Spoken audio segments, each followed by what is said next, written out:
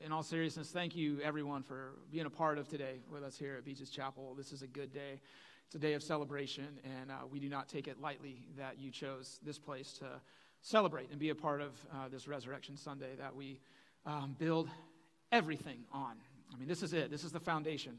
The last 7 weeks here at Beaches Chapel, we've done a series called Only Jesus and then fill in the blank. It's been a different thing every week. We've gone from Only Jesus knows us, only Jesus forgives, only Jesus heals, only Jesus points us to the Father, only Jesus is worthy of our praise, only Jesus is the King, only Jesus is our defender and our shield. And today we are talking about only Jesus is our Savior. Only Jesus is our Savior. Why is that? You know, we're in church, we're saying that, but why is only Jesus our Savior?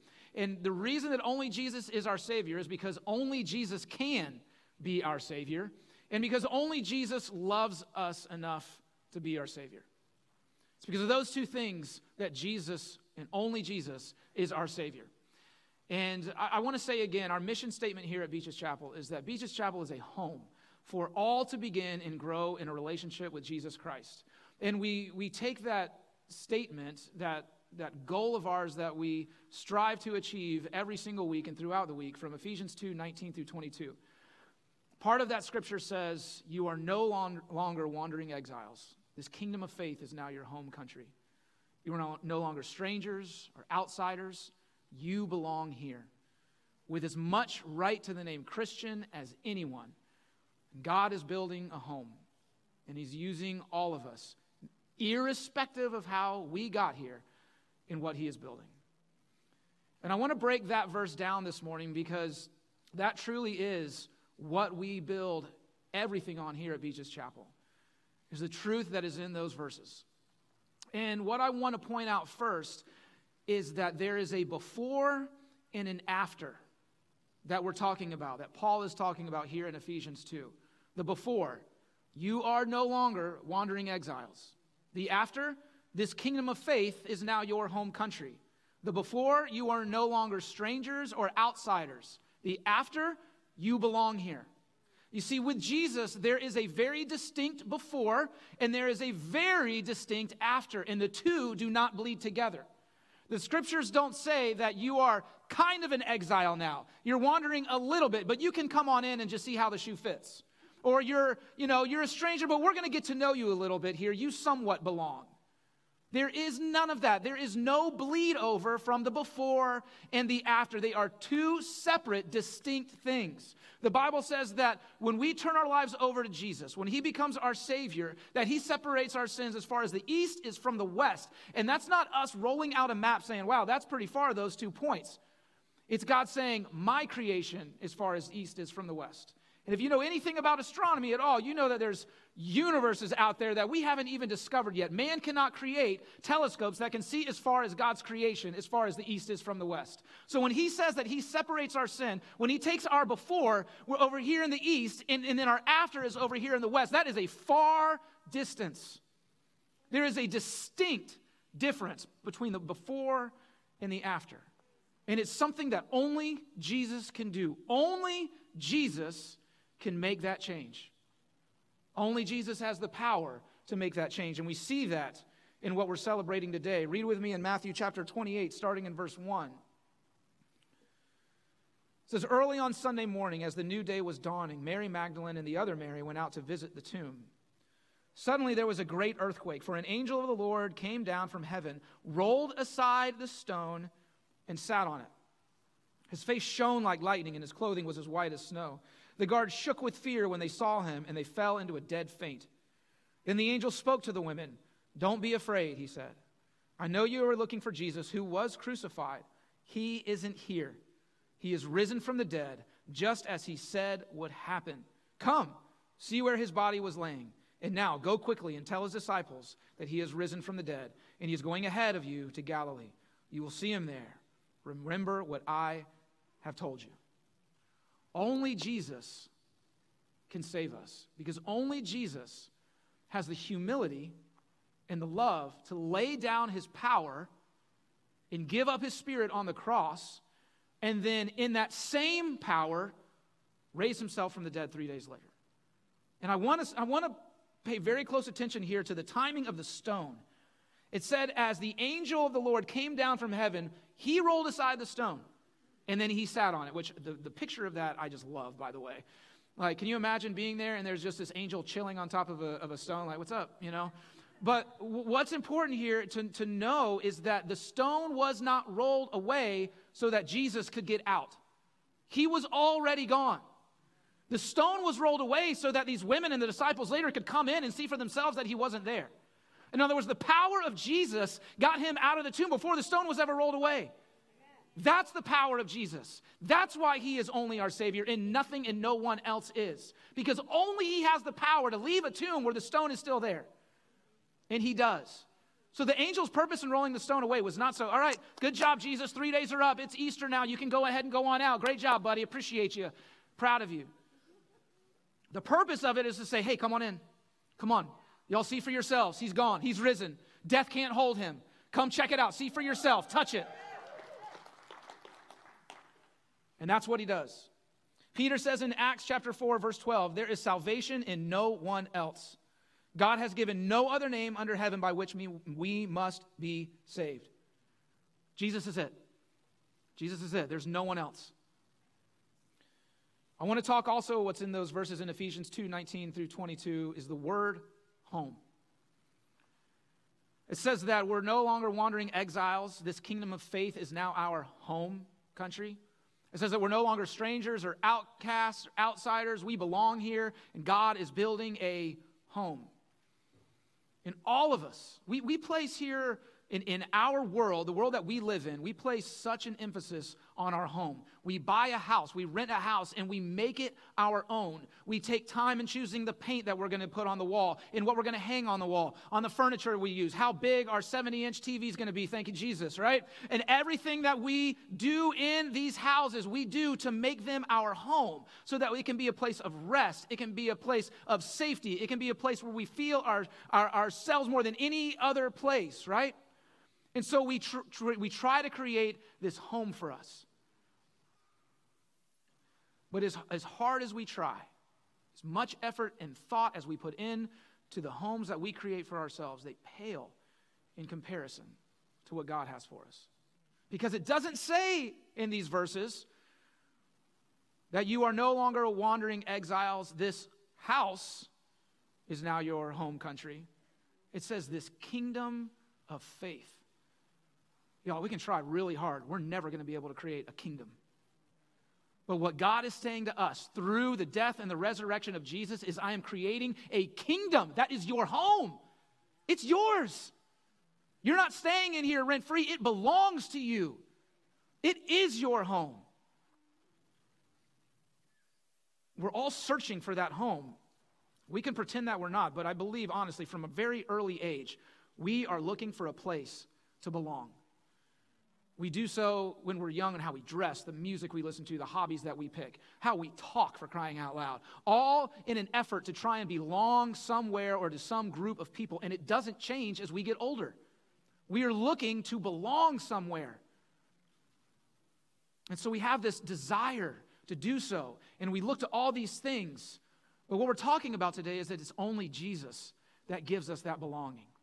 And if only Jesus can be our Savior, that means also the flip side of that is that nothing else can be. If Jesus is the only Savior, then everything else isn't. That means success is not our Savior. That means your spouse is not your Savior, or the hope of a spouse is not your Savior. It means your children are not your Savior. And it especially means that we are not our Savior. I cannot save me. And I hate to burst your bubble, but you can't save you either. I challenge each one of us in here, go into a tomb, have a stone rolled at the doorway, and try and get out. You can't. Only Jesus can. Only Jesus offers a kingdom. Bear with me for a second here, as we are going to read a verse that I'm sure you were expecting to read this morning. Very typical of Easter Sunday, out of Acts chapter 19, starting in verse 13. It says, some itinerant Jewish exorcists who happened to be in town at the time, tried their hand at what they assumed to be Paul's game. They pronounced the name of the Master Jesus over victims of evil spirits, saying, I command you by the Jesus preached by Paul. The 7 sons of a certain Sceva, a Jewish high priest, were trying to do this on a man when the evil spirit talked back. I know Jesus and I've heard of Paul, but who are you? Then the possessed man went berserk, jumped the exorcists, beat them up, and tore off their clothes. Naked and bloody, they got away as best they could. Happy Easter, everybody. Right? What'd y'all talk about? Jesus on the cross, the tomb? Nah, we talked about demons and exorcists. Welcome to Beaches Chapel, y'all. This is how we roll. Why in the world would I bring this story up to you today of all days? Because I would like for you to return here. It'd be awesome if you did. But the reason I bring that up, because at the core of this story, at the core of what's happening here, is a group of men trying to imitate Jesus without the power of Jesus, but expecting Jesus' results. And when we try to be our own Savior, we are trying to imitate Jesus without Jesus, expecting the results of Jesus. And we can't. And you know what happens? Life starts beating us up. And the enemy looks us square in the eye and says, bro, I don't even know your name. You think I'm scared of you? Imitator? That's what us trying to be our own Savior results in. That's why you can go into the nicest home that is decorated the best ever, and inside that home is anxiety and stress and worry and suicidal thoughts and depression and addiction to alcohol, drugs, and pornography, where there's divorce, where kids are running away all the time. Why? Because that's an imitation of what Jesus can do, and it doesn't work. Listen, y'all, this might be my only opportunity, and I want to say very clearly, you cannot save yourself. And I say that not out of judgment, not out of anything else, but concern and love for you. And anyone that has walked with Jesus has the before of that reality and can tell you it doesn't work. And then once we turn our lives over to Jesus, then we understand who our Savior is. And then all those things that are struggling in our home, how we've been beating our head against the wall, trying to be our own Savior, they're gone. And we start living the life that God intended for us to live. But until we do that, we are imitators of a Jesus that we can never be. And the enemy's just laughing, saying, I don't even know you. Get out my face. Now, the flip side of that, Ephesians 2, starting in verse 7. Now God has us where he wants us, with all the time in this world and the next, to shower grace and kindness upon us in Christ Jesus. Listen to this, y'all. Saving is all his idea and all his work. All we do is trust him enough to let him do it. It's God's gift from start to finish. We don't play the major role. If we did, we'd probably go around bragging that we'd done the whole thing. I love this part. No, we neither make nor save ourselves. God does both the making and the saving. Only Jesus is our Savior. You know what the beauty of it is? He knows it. He said, I got you. You can't do it. I'm going to do it for you. I'm going to do it for you. I'm going to die on the cross for you. I'm going to be your Savior. Do y'all know that just the word crucifixion back in the day of Jesus was an obscenity? It was so vile of a topic that people wouldn't even talk about it. And so here is Jesus, the Messiah, coming down, submitting himself to this obscenity, and it didn't commute with people. It computed, they didn't understand. How can you be Messiah and associate yourself? We don't even talk about this. And you're going to get put on a cross? This doesn't make any sense. Jesus said, it's me being your Savior. It's me creating a home for you. It's me giving you a kingdom for you to belong in, so you don't have to fail at trying to do it yourself. We have one more point in Ephesians 2, 19 through 22 that I want to talk about. We'll have the band come back up as we discuss this one. And it's that phrase, irrespective of how we got here. God is building a home, and he's using all of us, irrespective of how we got here and what he is building. Luke 23, starting in verse 32, says, 2 others, this is the scene of Jesus dying on the cross. 2 others, both criminals, were led out to be executed with him. When they came to a place called the Skull, they nailed him to the cross, and the criminals were also crucified, one on his right and one on his left. Jesus said, Father, forgive them, for they don't know what they are doing. And the soldiers gambled for his clothes by throwing dice. The crowd watched and the leaders scoffed. He saved others, they said. Let him save himself if he's really God's Messiah, the chosen one. The soldiers mocked him too by offering him a drink of sour wine. They called out to him, if you are the king of the Jews, save yourself. A sign was fastened above him with these words, this is the king of the Jews. One of the criminals hanging beside him scoffed, so you're the Messiah, are you? Prove it by saving yourself, and us too while you're at it. But the other criminal protested, don't you fear God even when you have been sentenced to die? We deserve to die for our crimes, but this man hasn't done anything wrong. Then he said, Jesus, remember me when you come into your kingdom. And Jesus replied, I assure you today you will be with me in paradise. When this criminal got to heaven, no one was saying, hey, you don't belong here. You're a stranger. You're an outsider. You're in exile because of what you did. They said, welcome home. It was in that last moment of this criminal's life that the before and the after happened. He was a criminal, and then he said, Jesus, remember me. Another way of saying that is, Jesus, save me. And Jesus said, welcome to your after. Irrespective of how he got there, he was welcomed just like everyone else. It doesn't matter what the before looks like. It does not matter, again, what the before looks like. Jesus rolled the stone away for all of us to come in, irrespective of how we got here. Listen, I don't care what got any of us here this morning. I don't. Religious obligation, pressure from the family, whatever it might be, I don't care. Because the Bible says, irrespective of how we got here, we're here now. You're here now. I want to ask, have you been trying to be your own savior, beating your head against the wall, looking at all these other things that this world has to offer, and just keep coming up short, keep coming up unsatisfied, wondering why do I continue to have this hurt, continue to have these, it's just not working. Why is life like this? And I want you to ask yourself, who's the Savior in your life right now? What is the Savior in your life right now? Celebrate today because Jesus is risen and because he took that burden off of us and said, you belong here.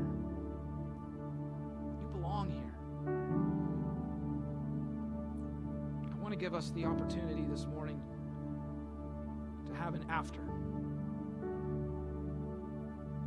The before is gone. But this is our chance to have the after. To choose Jesus. To let go of the struggling, the trying, the hurt. What did Paul write? He said, all we have to do is trust that he'll do it. That's our responsibility. Will Jesus do it? I'm here to tell you, yes, he will. He will. He'll heal the hurts. He'll heal the brokenness. He'll heal your marriage. Bring your kids back home. He'll be with you if we just trust in him. I know there's some of us in here that have some hurts. That maybe it was a pastor or someone in the church that hurt you. Maybe it was someone that let you down. That was a Jesus in your life, a representation of Jesus in your life. And I know that those hurts are very real, but understand in this moment, those hurts are not from Jesus. Those people were never going to be able to save you. Only Jesus can save you. So if we can, let's just bow our heads and close our eyes. Before we take communion, I just want to pray this prayer. The Bible says in Romans 10:9 that if we believe in our heart and we confess with our mouth that Jesus Christ is Lord, we will be saved. If you just consider this story we just read of the criminal, he didn't even pray a prayer. This formal prayer, I mean. He just looked at Jesus and said, remember me. And that was it. There's no formula. There's no equation that we have to solve when it comes to salvation. God kept it very simple for us on purpose, because if it was complicated, we'd mess it up. He's concerned with our heart. Here's our opportunity to believe in our heart and to confess with our mouth that Jesus is Lord. So if you would, just repeat this prayer after me. And if you've prayed it before, if you've already received Jesus as your Lord and Savior, praise God. What more does he want to hear on this Resurrection Sunday than you affirming your faith to him? And if this is your first time, or maybe your first time in a long time, take this opportunity to have your after. To stop wandering. Stop roaming about looking for somewhere to belong when it's right here in front of you. Thank you, Jesus. Just repeat this after me. Dear Jesus, I believe that you are the Son of God. I believe that you came to this earth, that you lived, that you died, and that you rose again, all for me. Forgive me of my sins. Come into my heart. In Jesus' name. Why don't we take our communion cups right now? You can begin the fun opening process. These, and I want to say very quickly as you do, if that was your first time praying that prayer, or maybe it's just been a long time, and you've been away from the Lord, and you have this pull of coming back to him, please talk to me, talk to Ben, Hannah, Valerie, one of our elders, the person next to you. I don't really care who it is, but tell somebody. We want to continue to pray for you, and I also want to invite you next week. We're going to be talking about water baptisms, but in 2 weeks we're going to be doing water baptisms. And that is a great way to affirm your faith. And if you've never been to one of our water baptism Sundays, it's fun. We have a good time. And it's powerful. But don't just take this and hide it to yourself. Tell someone this is a safe place. Thank you, Jesus. Let's pray. Well, Jesus, we thank you so much for your sacrifice. We thank you that you did not consider equality with God something to cling to, but you gave up your divine privilege and you humbled yourself. You humbled yourself, Jesus, to death, even death on a cross. The worst death, the worst possible death for us.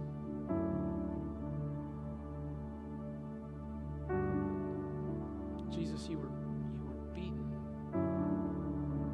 you were spit on, you were mocked, and you just took it. And we just want to say thank you so much for enduring that humiliating, painful, undeserved death for us. So right now, Jesus, as you told us to do, we remember your sacrifice, and we take this body representing, or this bread representing your body, and remember the sacrifice that you made, beaten and bruised, nailed to a cross. Let's take the bread.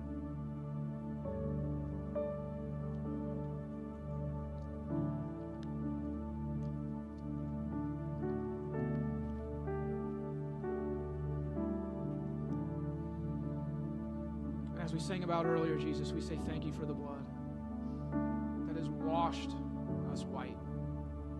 It's your blood that gives us the before and the after, that distinction of who we were and who we are now in you. And it's all because of your blood poured out for us. You make us new. Your word says your mercies are new every single morning. Jesus, we can delight in Resurrection Sunday every single day of the week, every week of the year, every year of our lives. Your blood over us does not run dry. You make us new every single day. Father, for those that need that after, that have been walking in shame and guilt and just embarrassment, beating themselves up because they feel like they can't get it together and keep doing the same thing over and over, Lord. I just pray for all of us in this room right now who are walking through that they would remember that your blood makes us clean, and no one is an exception to that. Thank you for your blood poured out for us, our perfect and spotless Lamb. Let's take the